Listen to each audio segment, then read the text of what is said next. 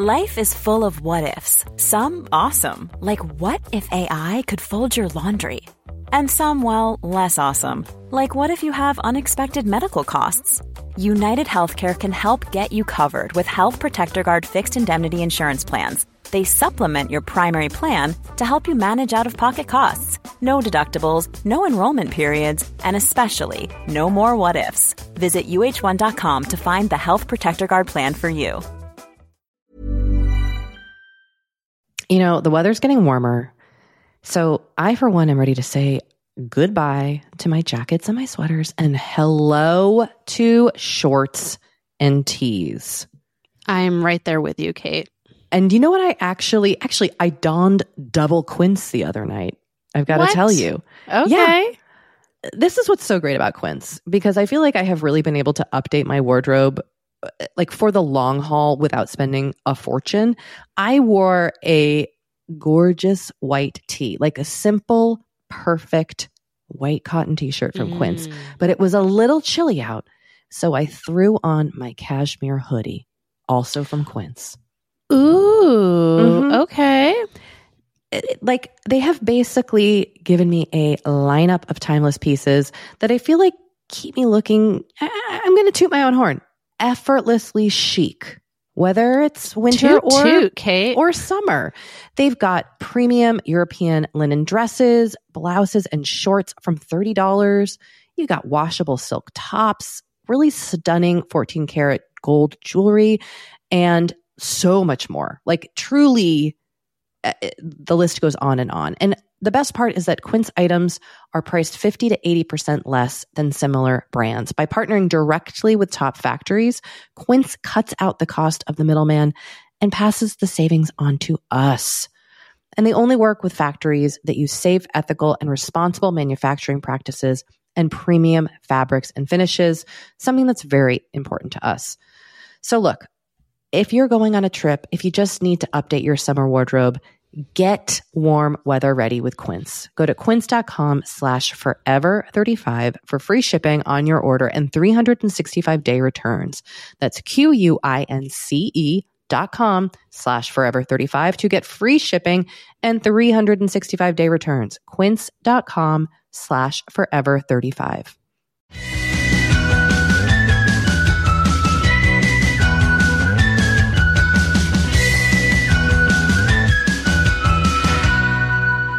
Hello and welcome to Forever 35, a podcast about the things we do to take care of ourselves. I'm Kate Spencer. And I'm Dory Shafrir. And we are not experts. No, but we are two friends who like to talk a lot about serums. Before we get into it, we want to encourage you to visit our website, Forever 35 Podcast, for links to everything we mentioned on the show. We're on Twitter at Forever 35 Pod and on Instagram at Forever 35 Podcast. And there is a Forever 35 Facebook group that you can join where the password to enter is serums. Indeed. You can also visit our shelves on Shop My Shelf. Visit our shelves at shopmyshelf.us/forever35, where all of the products we recommend are arranged in a very easy to navigate sort of way. I feel like people are often like, what are your favorite X that's like hard to find on the site? And this makes it a little easier. You can also sign up for our newsletter at forever35podcast.com/newsletter. Call or text us at 781-591-0390 and email us at forever35podcast@gmail.com. And look, if you like the show and you listen and you want to do us a solid, you can leave us a review on Apple Podcasts. Hit us up, smash those stars over on Apple Podcasts. And I'm begging you today, because I have COVID and I'm going to use this as my sympathy plea. If you feel bad for me today, go smash those stars and leave us a review on Apple Podcasts. It does help people find the show, you know? It's a nice thing. It does. But Kate, you have COVID. Oh my God. Do I ever? I am a COVID queen. Dory, I flew to New York I kind of had planned this trip around like a bunch of things. Like I had my 25th high school reunion in Massachusetts. And then we had planned a book event around that in Boston. And then I was like, why don't I just extend my trip and I could do a book event in New York and I could go see my favorite band in the whole world, Phish, because all these things were kind of happening in the same week. And so I got to New York. I went to see Phish. Gosh. 2 days later, I came down, or about 3 days later, I came down with COVID. Gosh. You know, as has been documented, like many people have gotten COVID after these Phish shows. I wore my KN95 through the concert, which I've seen Phish now. This is my fourth Phish show in COVID, and I wear a KN95 every time. And I think I got a little cocky, maybe, where I was like, most people do not wear masks. It's to me that it is crazy because I'm like, whoa, we're all in this room breathing. Let's wear masks. Yeah. But at these shows I've attended and other things I've been to, if masks are not required, most people aren't wearing them. But I keep mine on except when I'm drinking water. Well, like, joke's on me because I'm imagining that when I pulled my mask down to drink water, that COVID just slipped right in. Or who knows? I could have gotten it anywhere. I was on an airplane. I wore my mask, but I still pulled it down to eat or drink. Like I was in an airport. I was on a subway. Like, so, you know, masks are like condoms where they're like super effective, but not foolproof, you know?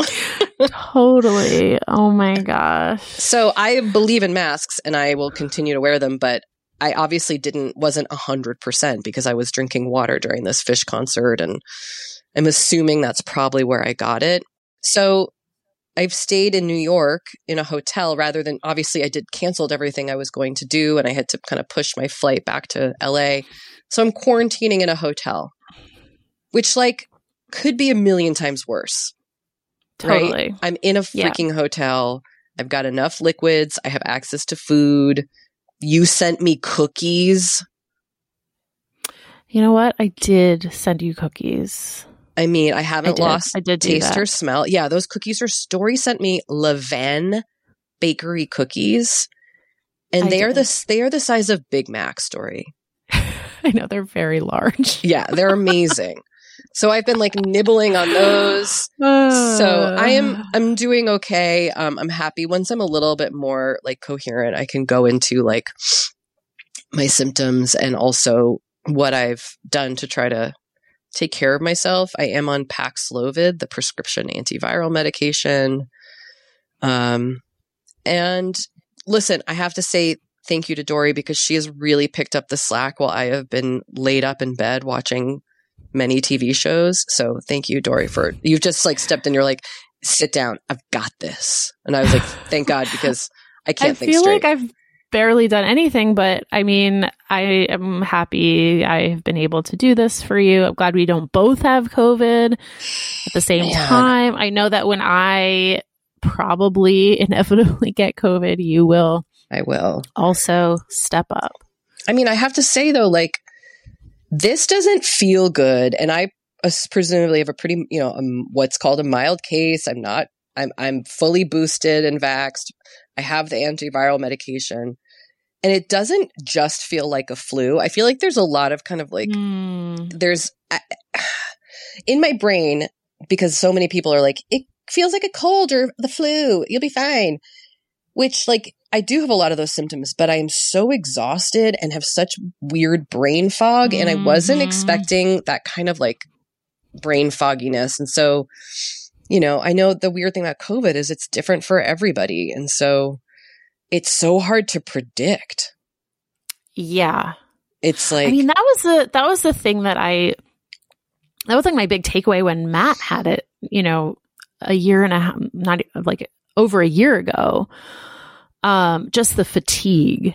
Yes. The fatigue was like unbelievable. And like, I feel like people, when you talk about being sick, people sort of like discount fatigue, but like his fatigue was so intense that I was like, oh, this feels different from other like colds and flu, like what you're talking about. Like he would walk from like the bedroom to his office and be like so exhausted. Okay. Yes. This is what I'm feeling like when I get up to go get water. I'm like, ugh. Yeah. I'm so tired. Yes. It's really weird. I wasn't really weird. It's so, I mean, I didn't quite have a understanding of what that was going to be like. So it is it is weird. But I also, I'm feeling pretty good, like all things considered. I'm sure you can hear in my voice that I'm still very like nasally. Yeah. Anyway, one thing that has been a plus is that I have not lost taste or scent. Which that is a plus. I hope it doesn't go away because I've been spritzing myself with my perfume just to like keep me feeling happy. And I'm excited that you have perfumes to talk about today. I do. Okay. I do have perfumes to talk about today. So, wait, which perfume are you spritzing? Okay. So I bought myself a travel scent of Tom Ford Soleil Blanc.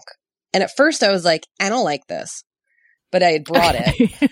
In that voice. Kind of in that voice. And then I brought it, and then I was like stuck in this room, and every time I go in the bathroom, I just spray it to like, I don't know, feel something in my life.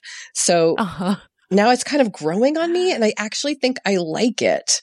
So I'm curious, and I think it could be a good summer scent. Have you ever smelled this one? No, what are the notes? All right. So over on Sephora, it says, it is, quote, an addictive solar, floral amber, and coco de mer infused perfume. And some of the notes it says are cardamom and ylang ylang. I think it's lang lang, right? I don't know. Who knows? I truly don't know. And today is not the day I'm going to get it right. I got to say, no. Lang Lang. Okay. But it's I love an amber. I used to wear like a Prada amber scent. So I don't know. This is growing on me. It's a little sweet, but I like it. I'd be curious if you would like this one. It's a little in the like my like sunscreen perfume family that I love so much. Oh, sure. Beachy. I love a beach. I love a beachy scent. You love a beach. What I wouldn't give to be on a beach. Kate Spencer loves a beach. In theory, I don't love sand in my butt, but I do love a beach. I mean, that's fair. So take me on your journey. Yeah, so I've been talking recently about how I felt like my DS and Durga Radio Bombay, which I love, to be clear, like felt a little heavy for spring/summer, and I was interested in perhaps acquiring a new spring/summer scent. But then I was like, oh, wait, I have all these other perfumes that I just haven't worn in so long. Why don't I see if one of them can kind of scratch the itch that I'm feeling? You shopped your closet. I shopped my bathroom, and I've tried almost all of my old perfumes. Gucci Bloom, Tom Ford Santal Blush, Classic Dory, Tom Ford Santal Blush, the Kai Rose Eau de Parfum. Their stuff is nice. And the Chloe Eau de Parfum. I also had an almost empty bottle of a perfume I used to wear all the time, which is Kilian Liaison Dangereuse Typical Me. It's called. Oh. It's a very dramatic perfume. There wasn't even enough to like spray some on, but I caught a whiff and I was like, oh yeah, this is a good perfume. I don't think it's exactly what I'm looking for right now, but it's a nice perfume. You tend to seem, just by judging by this collection, like you like a soft floral. Would that be accurate? Yeah, I think I like a soft floral, but I also like I like a Santal. Yeah. So yeah, but so there's also another perfume that I actually think is the one that I really want that has been sort of like my white whale. Okay. And it is Eric Buterbau's Celestial Jasmine perfume. Oh, this sounds okay. We both love the smell of jasmine, but it's very hard to capture in a scent. It is very hard to capture. Okay, so who is this Eric fellow? Eric Buterbau, like, got his start as a florist. He's like a florist to the stars. But then he also has a line of perfumes and candles and like et cetera, et cetera. And this perfume is out of stock everywhere. So I don't know. I don't know if like he's just not making it anymore. The candle is available. And you love that candle, right? I've never owned that candle. Oh, because these are pricey. They're expensive. They're really expensive. Mm-hmm, mm-hmm. So I've never taken the plunge because I've been like, ooh, this is a little expensive. It's pricey, this stuff. Very pricey. And so I've just been like, And then I feel like, surely he cannot be the only one with an amazing jasmine perfume.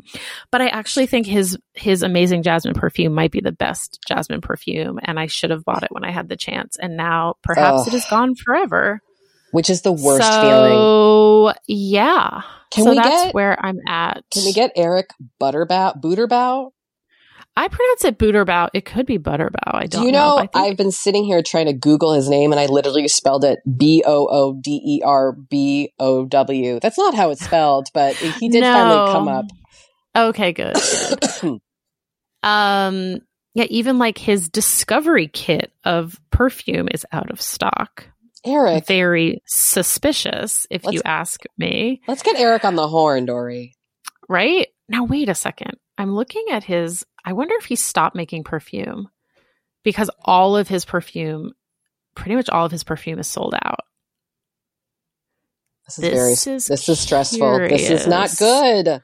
There's like 2 that are available. Anyway, okay, this is a mystery for another time. But I am here to say that my old standby, Chloe. I love it. The classic Chloe Eau de Parfum. I think I mentioned before, I had like a rollerball that I'd never opened, just waiting for me. And I opened it right up and I was like, oh yeah, this perfume smells so nice. I'm wearing it right now. I love that smell on other people. It doesn't work with me for whatever reason, but it is like my favorite scent to catch a whiff of. I absolutely adore it. It's really nice. So the keynotes are peony, rose, honey, and cedarwood. Here's a question for you. Yes. When you think about wearing a scent, are you wearing it solely for yourself and your own enjoyment? Are you wearing it so that other people smell you and you smell good? Or is it a combination of both? Or none of those? I would say it is largely for me. Like I like smelling a way that is pleasing to myself. But however, I'm also like, I do try to be sensitive to the fact that like not everyone likes perfume. Yes, I know. So, some of like the heavier scents, I think like if I'm going to be like let's just say I'm going to be like in an enclosed office space, or like if you and I were in like a podcast, like a soundproofed, airless podcast studio all day, I would not put perfume on. Yeah, I'm with you. And actually, I know for me when I was pregnant, I had such adverse reaction to scents. And I remember you did because I stopped wearing perfume for a while because it was so nauseating. It was so nauseating. Yeah. So, but like working from home. So I guess this does answer your question because like I've mostly been putting it on knowing that the only people I'm going to see are like my husband, my son, and my son's nanny all day. And don't forget your dog. And my dog. And like, no offense to all of them, but like, I don't really care how they, you know what I mean? Like, it's not like I'm putting it on for them. So I guess it's mostly for me. I mean, I definitely feel like there was a time when like, I feel like putting on the right perfume can definitely make you feel more confident. It can make you feel sexier. There's definitely like pheromones, I think, in perfume that, you know, are alluring. I mean, I just remember as a tween and teen, that intoxicating smell of Drakkar Noir on a member of the opposite sex was intoxicating when I was 13. Yes, it was. I had a weird thing happen to me recently where when I was 15, I was in love with a French boy named Romain, and he smelled so good. And we never like kissed, but I was desperately in love with him. I have Googled him. He's a DJ now. He's still cute. But I can remember the scent of how he smelled so good, and he wore this specific cologne. And very recently I was sniffing things at like Bloomingdale's, and I think I found it. And I just randomly sprayed this scent, and it smelled, I could like viscerally remember. It was just interesting to me that almost 25 years later, almost 30 years later, the smell of this person came back so distinctly. Like my muscle memory still remembered it. Totally. And that was very powerful for me. I was intrigued. Yeah. Like scents like that can really just like send us back to a place. Yeah. It's very soothing. I mean, that's why I like how my baby blanket smells. That's why I don't wash my baby blanket very often. Because I don't like to lose the smell. Oh gosh, that's really funny. Well, Kate, yes, we should take a little break, but before we do, let's introduce our very impressive guest. Dory, I'm going to hand the mic to you since my brain is made of mush to let you introduce. But we did this interview, thankfully, before I got COVID. And so I was very present and enjoyed it very much. So we talked to Dr. Becca Levy, who is an award-winning Yale professor of psychology and global health and the author of the new book, Breaking the Age Code, which is a fascinating book.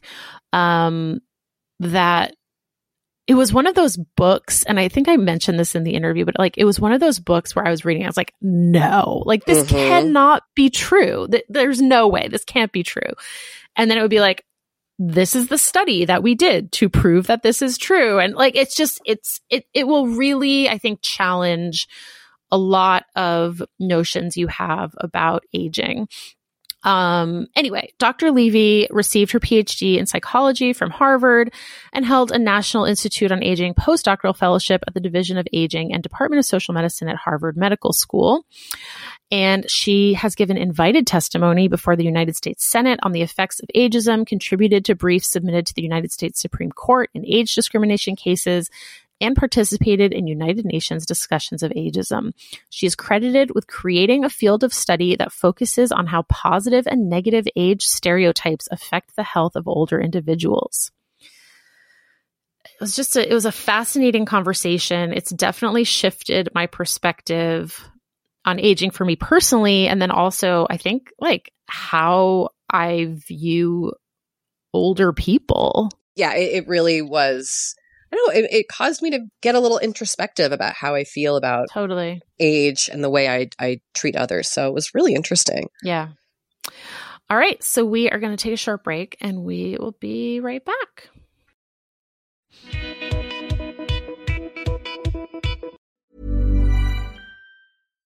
One size fits all seemed like a good idea for clothes. Nice dress. It's a t-shirt. Until you tried it on. Same goes for your healthcare. That's why United Healthcare offers a variety of flexible, budget-friendly coverage for medical, vision, dental, and more. So whether you're between jobs, coming off a parent's plan, or even missed open enrollment, you can find the plan that fits you best. Find out more about United Healthcare coverage at uh1.com. That's uh1.com. You know, Dory, we talk to a lot of really fantastic, intelligent people on this podcast. But I don't know, maybe you're like us and you want to go even deeper. I'd love to go deeper. We like to go deep. And that's not only possible with today's sponsor, but also easy to accomplish on Masterclass. Every year I get really into the classes offered and the instructors offering them. Like I'm all over the place with the things that I like on Masterclass, but this year I am very interested in the class Redefining Feminism, which is 14 lessons from Gloria Steinem. Okay. Now, they dissect issues women face in the US and ways we can play a role in the feminist movement in our everyday lives. Look, I majored in women and gender studies in college. So this is right up my alley. But even if you didn't, even if you're like, this is the first time I'm hearing those words. I would argue, especially if you didn't. Yes. Get into it with Masterclass because this is the year you can really learn from the best to become your best with Masterclass. Go from just talking about improving to actually doing the things you've been wanting to do with Masterclass. And it doesn't have to be redefining feminism with Gloria Steinem. It can be gardening in your own garden or your yard or patio. It can be learning to cook Indian food or designing a space that you love. Masterclass offers over 180 world-class instructors. So whether you want to master like negotiation with Chris Voss or think like a boss with Martha Stewart, or maybe capture your vision through photography with Petra Collins, Masterclass has you covered. With Masterclass, you get unlimited access to intimate one-on-one classes with the world's best. And right now, our listeners will get an additional 15% off an annual membership at masterclass.com/F35. Get 15% off right now at masterclass.com/F35. That's masterclass.com/F35. Kate, I feel like we are like barreling into summer. It's happening so fast. It is. And I feel like also with summer just come more social events. There's weddings, there's nights out, it's vacations. I mean, like all the things happening in summer. And what I love is that Honeylove has just the right thing for all those events. Feel comfortable and confident this summer with Honeylove's best-selling Super Power Short.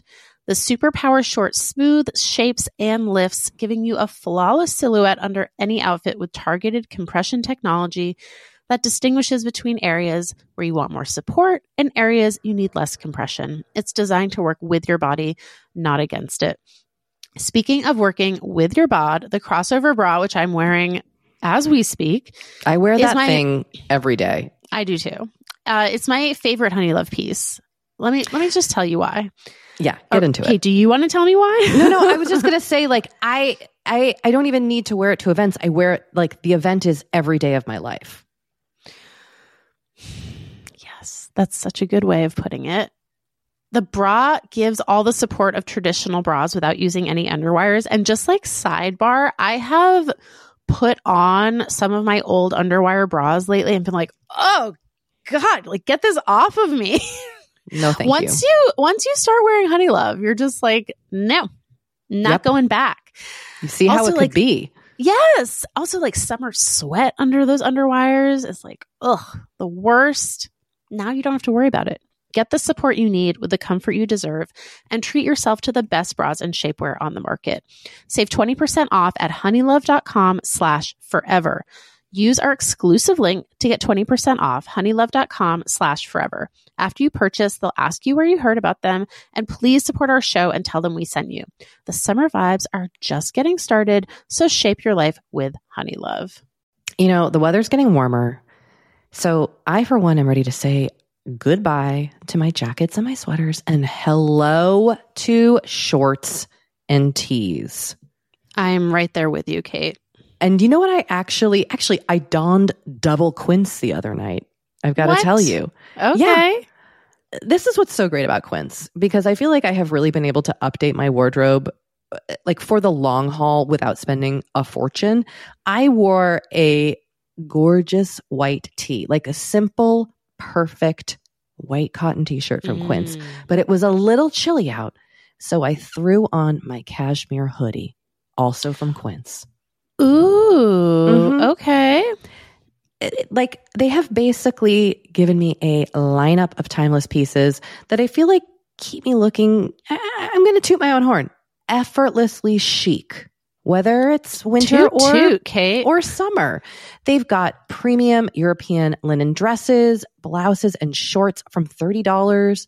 You got washable silk tops, really stunning 14 karat gold jewelry, and so much more. Like, truly, the list goes on and on. And the best part is that Quince items are priced 50 to 80% less than similar brands. By partnering directly with top factories, Quince cuts out the cost of the middleman and passes the savings on to us. And they only work with factories that use safe, ethical, and responsible manufacturing practices and premium fabrics and finishes, something that's very important to us. So look, if you're going on a trip, if you just need to update your summer wardrobe, get warm weather ready with Quince. Go to quince.com/forever35 for free shipping on your order and 365-day returns. That's QUINCE.com/forever35 to get free shipping and 365-day returns. Quince.com/forever35.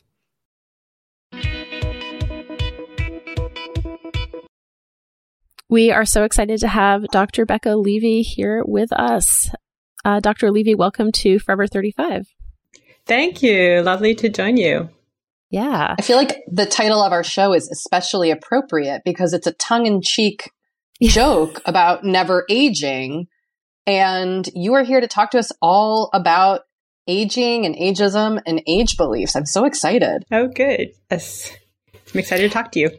Well, we do like to start by asking our guests about a self-care practice that they have. So is there anything that you do that you would consider self-care that you want to talk about?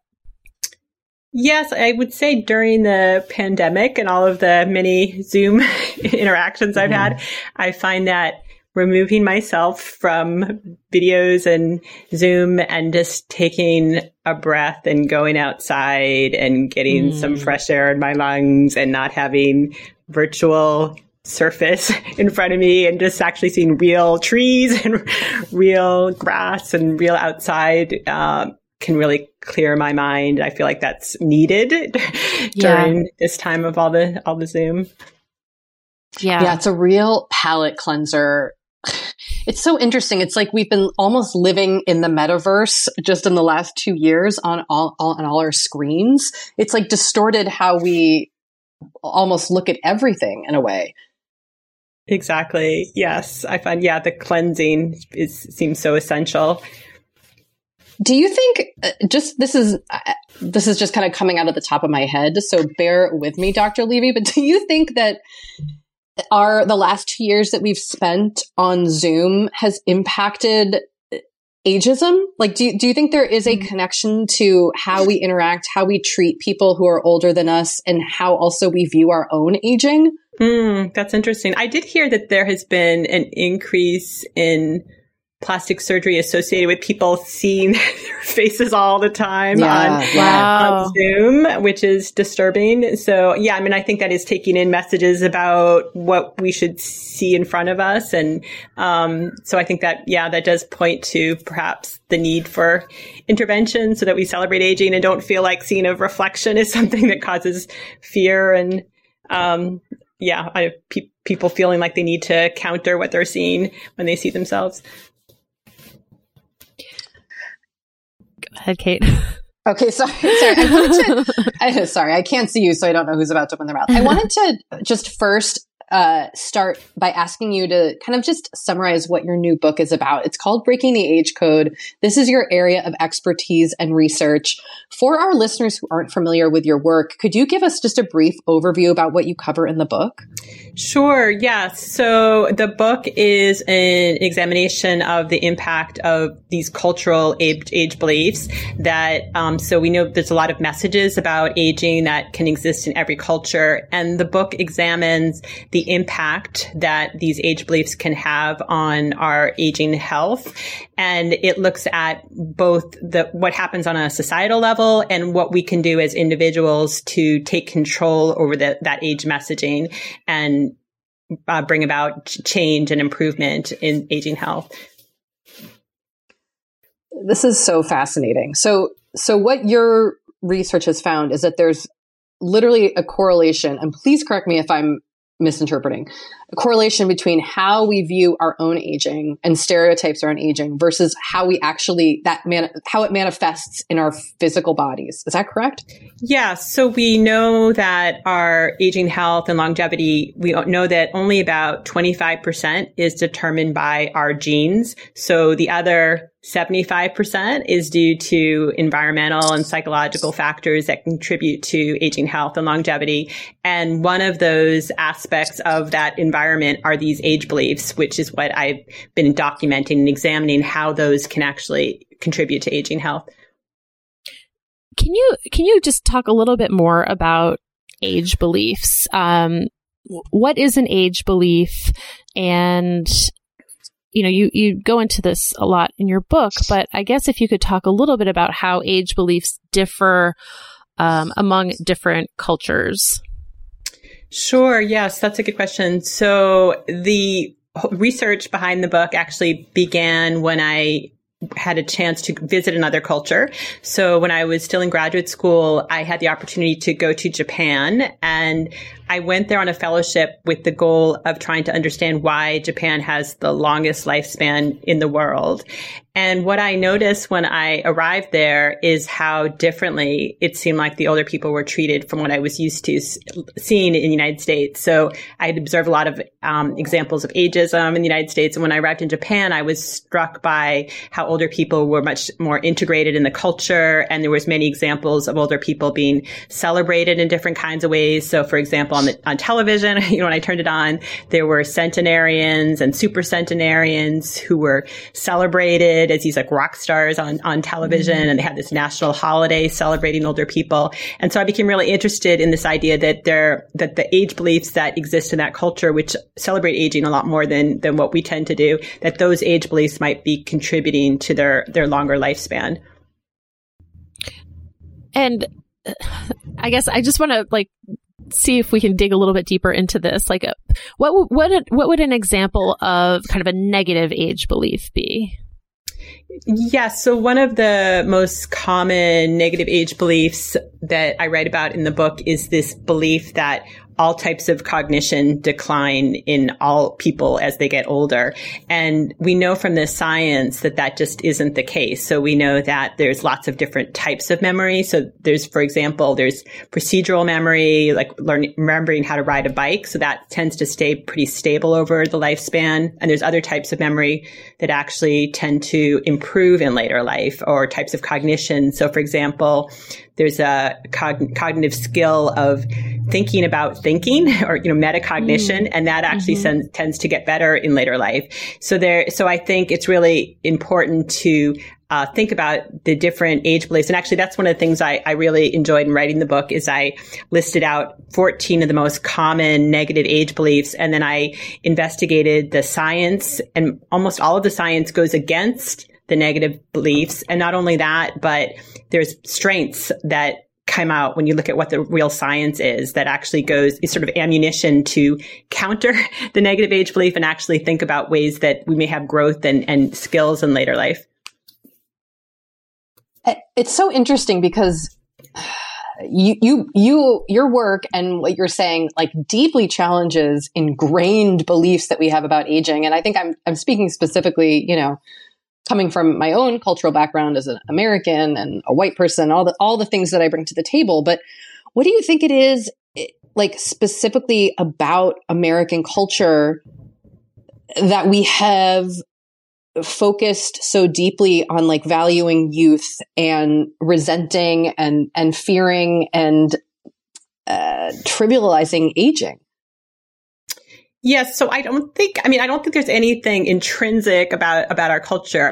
I think we actually did one study that we looked at age beliefs over time in the United States and found that looking at this 200-year time period that we've actually gone from having really positive age beliefs to, unfortunately, much more negative age beliefs. So I think as a culture, we do have that ability to have more positive age beliefs. And we also know within the United States, there's sort of subgroups of people who have much more positive age beliefs and people who are able to navigate some of the negative messages. So there's a lot of ability to still have positive age beliefs in our country, but I think some of the factors that might contribute to that growing negativity, one is that we've gone from being one of the most age integrated cultures to one of the most age segregated cultures, unfortunately. And I think ageism can contribute to age segregation or separation of the generations, and that in turn can increase ageism. So I think that's one of the factors. And then also the increased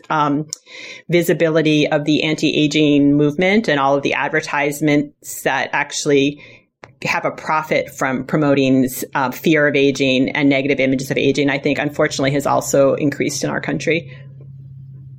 I mean, some of the studies that you pointed to were just like, my mind was really blown. Or some of the statistics, like dementia is 5 times more common in the US than in India. I mean, wow. Yeah. When you were talking about how positive age beliefs impact physical function, if you have a positive age stereotype, you have a 44% greater likelihood of complete recovery from severe disability. I mean, first of all, like the kind of, I guess the sort of, cynic in my brain is saying, well, like, isn't this just kind of the Norman Vincent Peale, like, power of positive thinking? Like, we're just, if you don't think positively, then bad things are going to happen to you. And doesn't that kind of put all of the onus on the individual? So there was part of me that was kind of saying, like, isn't that problematic? And then another part of me saying, like, wow, this is really amazing. Like, how can we kind of harness this? So I don't know. Can you help me sort of reconcile both of those things? Right. Well, one point to make is that we know it's not just positive thinking. So it's very specific to these cultural messages about aging. So in our studies, we adjust for sort of overall positive thinking. So we know, like in our longitudinal studies, we know that above and beyond positive thinking, it's these age messages that we take in from society. Those are the beliefs that impact aging health. And we also know from some of our experimental studies where we randomly assign people to either a positive age belief or a negative age belief, that it's the age beliefs themselves that are having the impact on these different kinds of health outcomes. And we know that we get them from the culture. So we know there's quite a bit of difference between cultures and the kinds of age beliefs. So I think the source is these cultural beliefs. That's where they come from. And I think, and somebody could have a very different kind of positivity or negativity. Somebody could be pretty grumpy and still, take in, positive messages about their culture and show benefits. So, I think that the source is these cultural messages. So fascinating. I'm like, I honestly feel like my mind is blown a little bit. What's interesting to me is that it seems like the idea of ageism is so systemic that it's going to fall on the idea of changing an individual's age belief versus changing a cultural age belief is vast. Like, is there actual hope for there to be a shift? Do you think? On a cultural level, you're asking? Yeah. I mean, it's been interesting just kind of reading your work and thinking about how I practice ageism, and the things that I say and do, and how that's just I'm playing a small role in a larger, systemic message.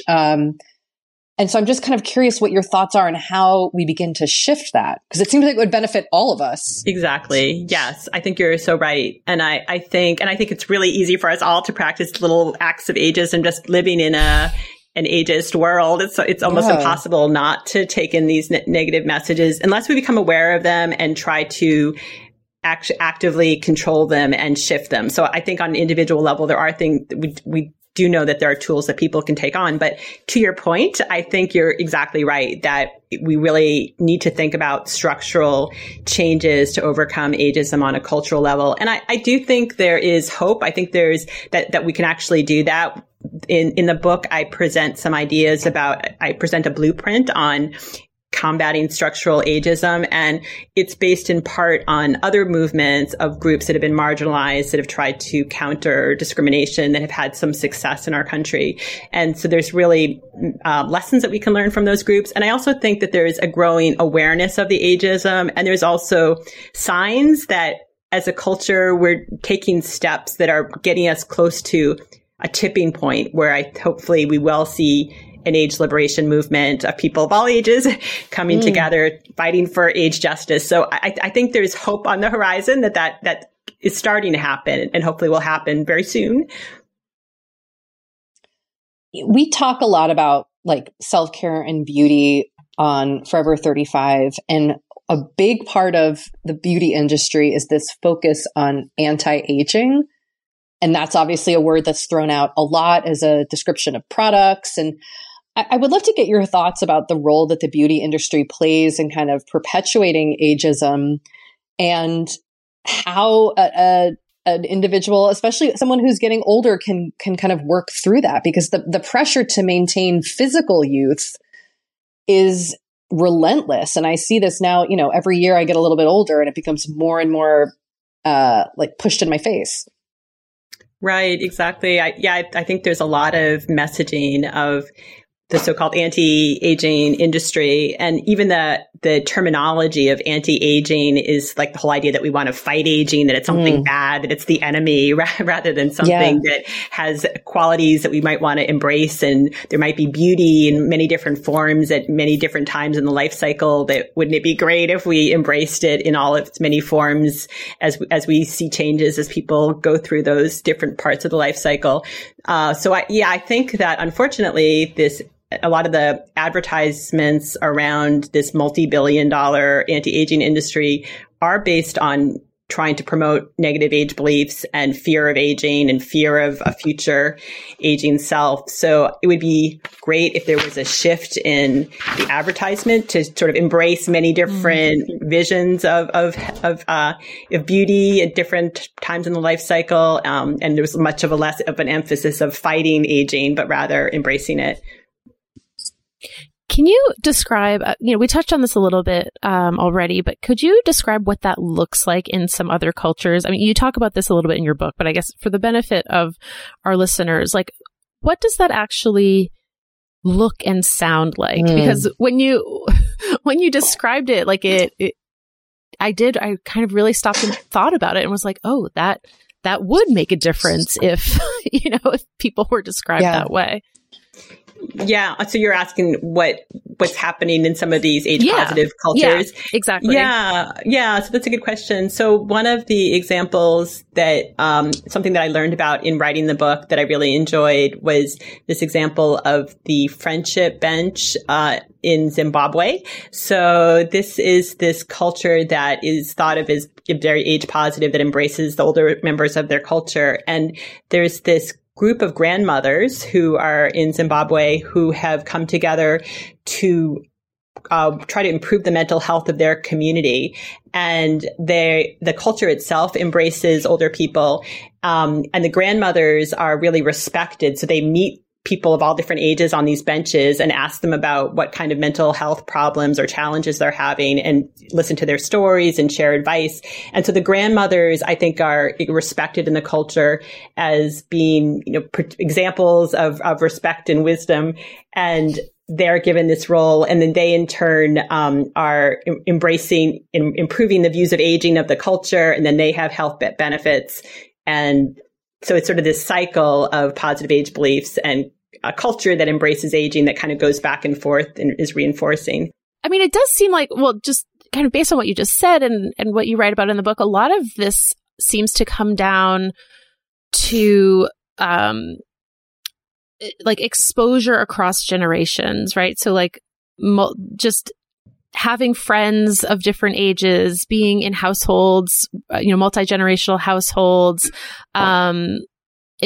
it does occur to me that like in the United States, I think people are so siloed, and that I never thought about it as contributing to ageism per se, but the way you kind of laid that out made me really think about that. And, you know, who in my life, who I see on a daily or weekly or monthly basis is outside of my, 5 to 10 years within my age, and not, there's not that many people. I live far from my family also. So, I don't even see like my parents who, are older than me. So that did really make me think about just the ways that our society and what is emphasized in our society. Kate, who did we interview? Oh, it was Catherine Jezer Morton about the nuclear family.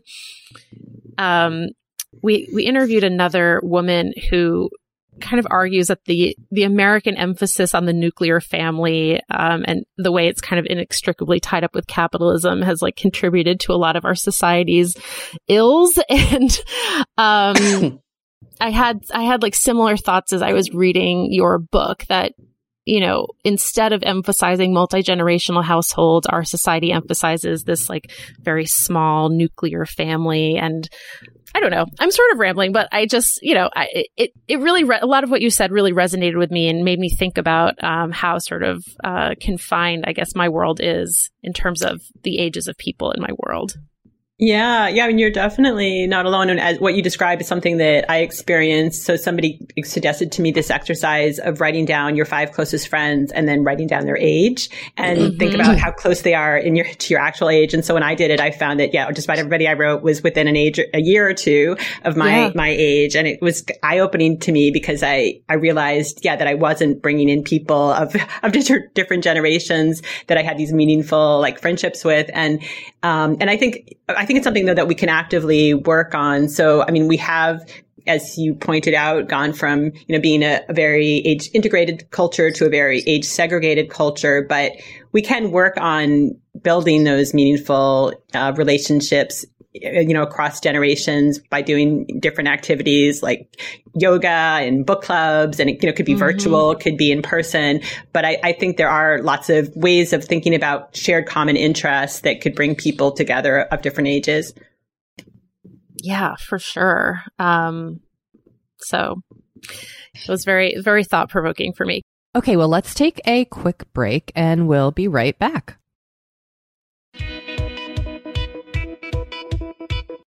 We have been delving more and more into the topic of our skin as we get older and how we treat it and how we love it. Because look, as I'm learning in my mid-40s, as you get older, you deal with new things when it comes to your skin. Not that they're bad, they're just new. You know what I mean? Like I am now just discovering crepiness, Dory. Okay. Which is I know. visible on my neck and chest. Luckily, it's a thing. Luckily, OneSkin, our sponsor today, knows all about things like crepiness. And I'm not overly concerned with aesthetics, but like I do just want to keep my skin healthy as I age. Totally. I love their topical supplements. They really help your skin feel, I don't want to say younger, but just vibrant, refreshed. They combine tissue engineering, data analysis, and cutting-edge longevity science to literally create the world's most effective product to help with skin aging. I am particularly fond of their face topical supplement. It's essentially a moisturizer, but it has their proprietary OS01 peptide to really help with all the parts of our skin that are exposed to environmental damage. You can use it on your face, your hands, your neck. I know here where we live in Los Angeles, our hands, we're driving, that sun is coming at us at all times. OneSkin believes the purpose of skincare is not just to improve how we look, but to optimize our skin biology so that it is more resilient to the aging process. They really create next level skincare. OneSkin is the world's first skin longevity company. By focusing on the cellular aspects of aging, OneSkin keeps your skin looking and, more importantly, acting younger for longer. Get started today with 15% off using code OVER50 at oneskin.co. That's 15% off oneskin.co with code OVER50. After you purchase, they'll ask you where you heard about them, and please support our show and tell them we sent you. Imagine the softest sheets you've ever felt. Now imagine them getting even softer over time. That's what you'll feel with Boll & Branch's organic cotton sheets. In a recent customer survey, 96% replied that Boll & Branch sheets get softer with every wash. Start getting your best night's sleep in these sheets that get softer and softer for years to come. Try their sheets with a 30-night guarantee. Plus, get 15% off your first order at bollandbranch.com. Code BUTTERY. Exclusions apply. See site for details.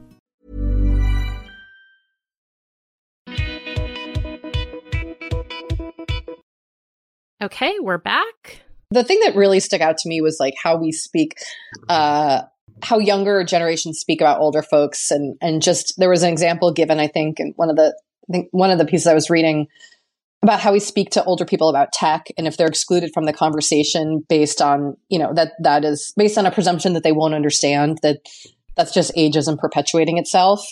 And I'm interested in how we change our own narrative and how we speak, not just about aging, but how we speak to older people.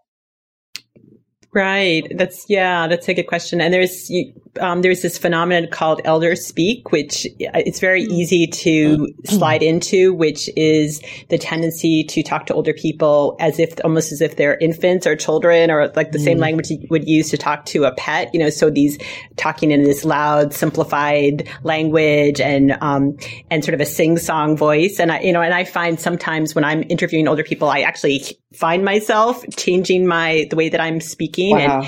And actually adopting some of this elder speak language but what I found is if I find myself speaking in this slow sing-song way, that I can stop myself and think, okay, well, how would I talk to a peer? How would I talk to somebody that I'm close to in just a normal way? And you can change that. So I think it's an example of a way that this negative messaging can impact us without our awareness and can actually change how we're behaving. But it's something that when we increase our awareness of, we can shift. And so I think that's really the important message of some of my research, is that even though these processes can occur without our awareness and actually impact our behavior, we can do something about it and we can make shifts. Yeah, actually, along those lines, can you talk about the ABC method? Sure. Yes. So thank you for asking about that. So for the book, Breaking the Age Code, I tried to think about some methods, some everyday exercises that people could undertake that could strengthen positive age beliefs. So until we bring about structural changes, until we get rid of some of the systemic ageism that we were talking about earlier, I think it's important to think about the skills that we can work on ourselves. And so according to the method, A is awareness, and that's increasing awareness of both our own age beliefs and also these age beliefs, age messaging that exist in everyday life that we all encounter as we go about our daily routines. The B stands for blame or shifting blame. So understanding the cause of challenges in later life and actually seeing that it's not aging itself sometimes, but it's actually the society that we're in. It's the culture that can impact some of our aging health, that if we can elevate that in our awareness and notice the causes, that can help bring about change. And the C is for challenge. And it's really important to think about how to challenge some of these negative messages, both on an individual level and also on a structural level, on a societal level.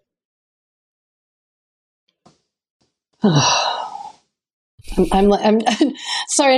I'm just reflecting on like my own behavior and also my own perception of aging. And I'm thinking specifically like, my mom died when she was younger. And so I tend to go into this idea of aging. It's like a little bit of a doomsday scenario. And so it's interesting just to hear to read your work and to hear you speak and think about what it would actually mean to change my own perception of what it means to get older. I don't know. I'm spitballing here because this is kind of popping up in my brain, but I just think it's so fascinating. Yeah, thank you. And I think what you're getting at is really important because, we know that our beliefs about aging we take in as young as age 3, and then, they're reinforced in a lot of different ways in our culture, and it can impact us without our awareness. So to actually shift those age beliefs from messages of decline to messages of potential growth and thriving takes some work, but it's work that we can do. And my research has shown that it is possible to shift those age beliefs at any age. We got an email. Someone wrote into the podcast recently, and they told us that they are 42 and that their daughter is nearly 5, and that when this listener picked their daughter up from school, their daughter said to her, "Mom, I wish you looked like Spencer's mom." And when they asked their daughter what she meant, she said, she told her mom, "Well, you look old." And, this kind of sent this person into a real kind of tailspin. And so I guess I'm putting this to you. How would you respond to this person? And because it just reminded me of that when you said that these things start at age 3. This child is 4. Yeah. So I'm wondering, how would you respond to this person, and how I have a 3-year-old, what are some things that I can be doing? I'm also an older mom, so what are some things that I can be doing to kind of counteract all of this ageism in our society?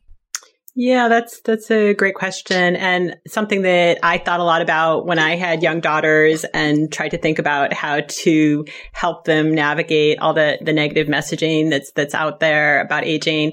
And so with my own daughters, what I tried to do was to try to curate some of the age messaging that they were encountering. So there are these great lists of literature, age positive children's books and videos, and things that they can stream that present diverse images of aging, and it has age positive aging is part of it. But also at the same time, even with all that curating, there's only so much protection that we can do of our kids. There's bound to be negative messages of aging that they encounter in different places.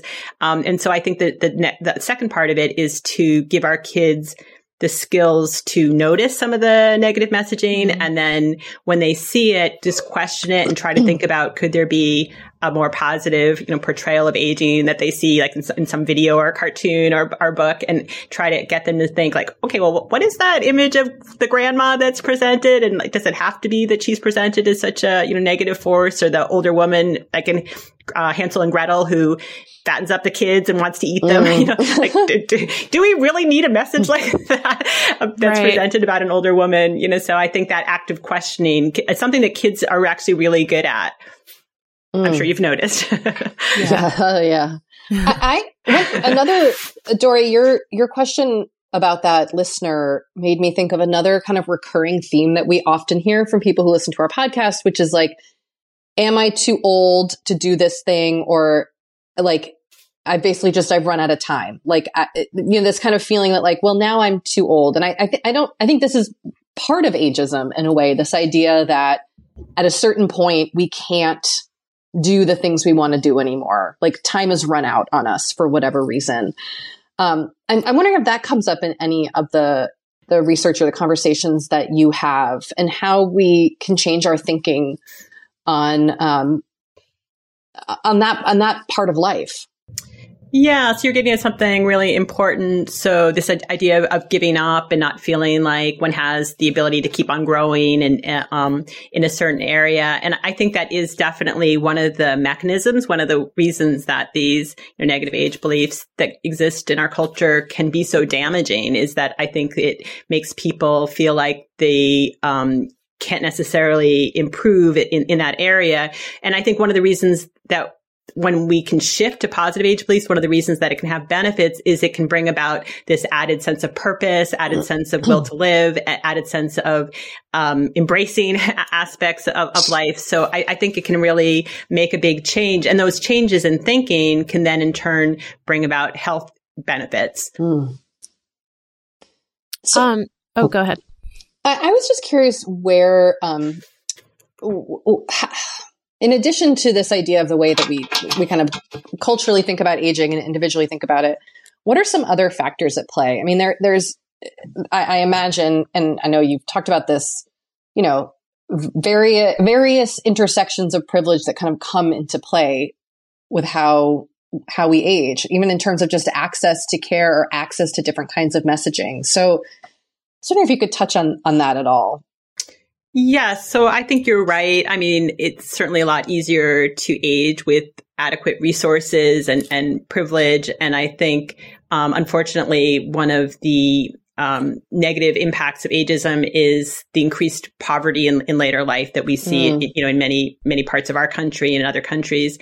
So I think what you're getting at too is this idea of intersectionality is so important. So we know that, people have lots of different identities, and when those identities don't bring about disadvantages and they accumulate in later life, they can have compounded negative effects. So I think recognizing the different ways that those marginalities can come together is really important. But at the same time, though, there's some people that I talk to in the book who talk about how they've used some challenges in earlier life as places to learn some skills that can actually help them in countering ageism. So there it can be some ways that people develop strengths, but for the most part, the compounding of disadvantage is the real problem in this country.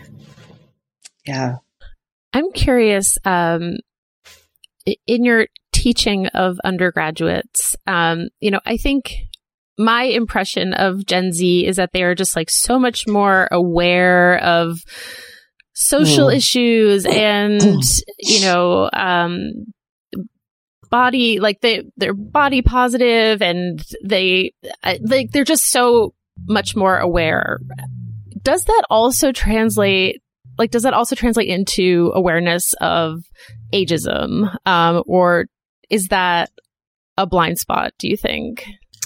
I found that a lot of the young, bright students that I work with, often so when I teach classes, I find that often at the beginning of classes, students are not that aware of ageism operating in society.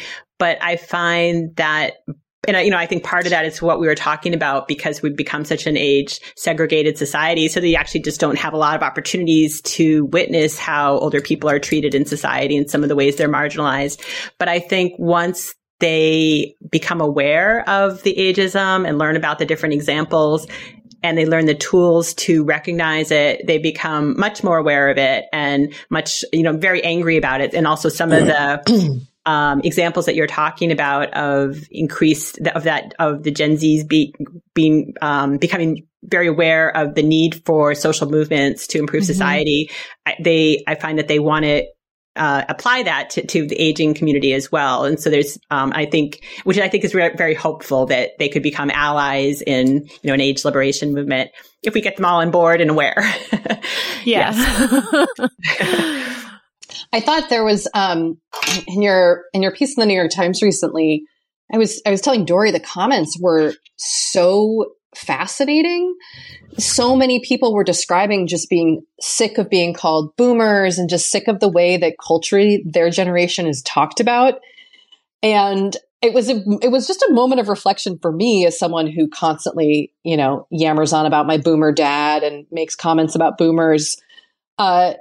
Just that feeling of like, it sucks to be treated this way. And I don't know if that's specific to that generation or if it's always kind of been this way in how we talk about kind of the eldest in our society. But it was just very eye-opening to read their reactions. I thought it was really interesting. I don't know if you've seen them at all. I have. Yes, I agree. There were some really thoughtful, thought-provoking examples that people were giving of experiencing ageism in a lot of different aspects, from, the dentist, going to the dentist, to, there was one woman who talked about how she had a pain in her ankle and she went to see the doctor, and then the doctor said, "Oh, it's just aging arthritis." And she said, "It's really bothering me." And then they took an x-ray and she had a broken ankle, there was just these examples that were, very, disturbing, but it was great that they were sharing them. I was really impressed by how candid people were being about their experiences. Yeah, this does feel like a conversation that is so overdue for us to be having. So thank you for starting this conversation. I'm sure it doesn't feel like you're starting, you've been doing this research for many years, so I'm sure it doesn't feel like you're starting it, but I think for a lot of us, it does. So, so thank you. Thank you. So Dr. Levy, where can our listeners find you if they want to kind of follow, your research and your work? So I just put up a website that people can find out more about the research and the work. So it's my name, Becca-Levy.com. So that has more information about some of the research I'm doing, and then links to other places that they can find out more about the research and find out more about the book. So that's a good source. And people can also contact me through my university. So I'm at Yale School of Public Health. Great. Well, thank you so much. This was such a enlightening conversation that, I'm sure I will be thinking about for a long time. So thank you. Oh, thank you. It was great to talk with you. I was so glad, Dory, to have a conversation about aging that wasn't like, how do we fight aging with like eating blueberries and salmon? I feel like the conversations about aging tend to be superficial and tend to be like, how to beat it, and not how, do we as a community think about it and support it? I don't know. It was such an interesting perspective. I agree. It like I said, before, when we were introducing her, it really kind of blew my mind in a lot of ways. So I'm really glad we had a chance to talk to her. Yeah, I am too. Well, Intention Zone story. We're here at the end of the show. We are. Where we intent. So, Kate, last week you were going to foam roll and stretch. Okay. Do you want to know what's kind of hilarious? So I'm cooped up in this hotel room. I've been in a hotel room for 3 days. I've got like 3 or 4 more days to go. I bought a yoga mat because I want to be able, like, my body is achy. My hips are hurting in this bed that I'm sleeping in. So I DoorDashed or Instacarted, whatever you want to say, a yoga mat. So I'm going to do some stretching on my yoga mat. So I guess I haven't completed this intention, but it's my intention to do this intention. Wait, I love that. I mean, is it a waste of money to buy a yoga mat I'm going to use for 3 days? I don't know. Like, I definitely need to move my body, and I didn't want to touch the like grimy floor. Yeah. So I think that's a great solution. Thank you. Anybody looking in my hotel room here will see me just, as I told Dory, learning TikTok dances, doing yoga, and laying down. My intention last week was to listen to my work circadian rhythm. I mean, I think I kind of have been, but I'm still sort of like working out. I don't know. I realized I was sort of craving some strength training. So I've been trying to incorporate that into my life, and I don't know, sort of figuring all that out. So that's sort of kind of along the same lines as you. I think my intention from last week is kind of like spilling over into my intention from this week. It seems like by trying to figure out your work circadian rhythm, it's like feeling out when in the day certain things like feel optimal. Totally. Okay. Exactly. That's exactly it. I love it. So thank you so much. All right. Well, we're going to say goodbye. Kate, I hope you continue to feel better. Thank you so much. And thank you to everybody who sent me nice messages, because I shared my diagnosis on the TikTok and the Instagram. So thank you, everybody. I appreciate it. Appreciate you. Forever 35 is hosted and produced by me, Dorisha Freer, and Kate Spencer. Produced and edited by Sam Junio. Sammy Reed is our project manager. Our network partner is Acast. We'll talk to you all again soon. Bye. Bye.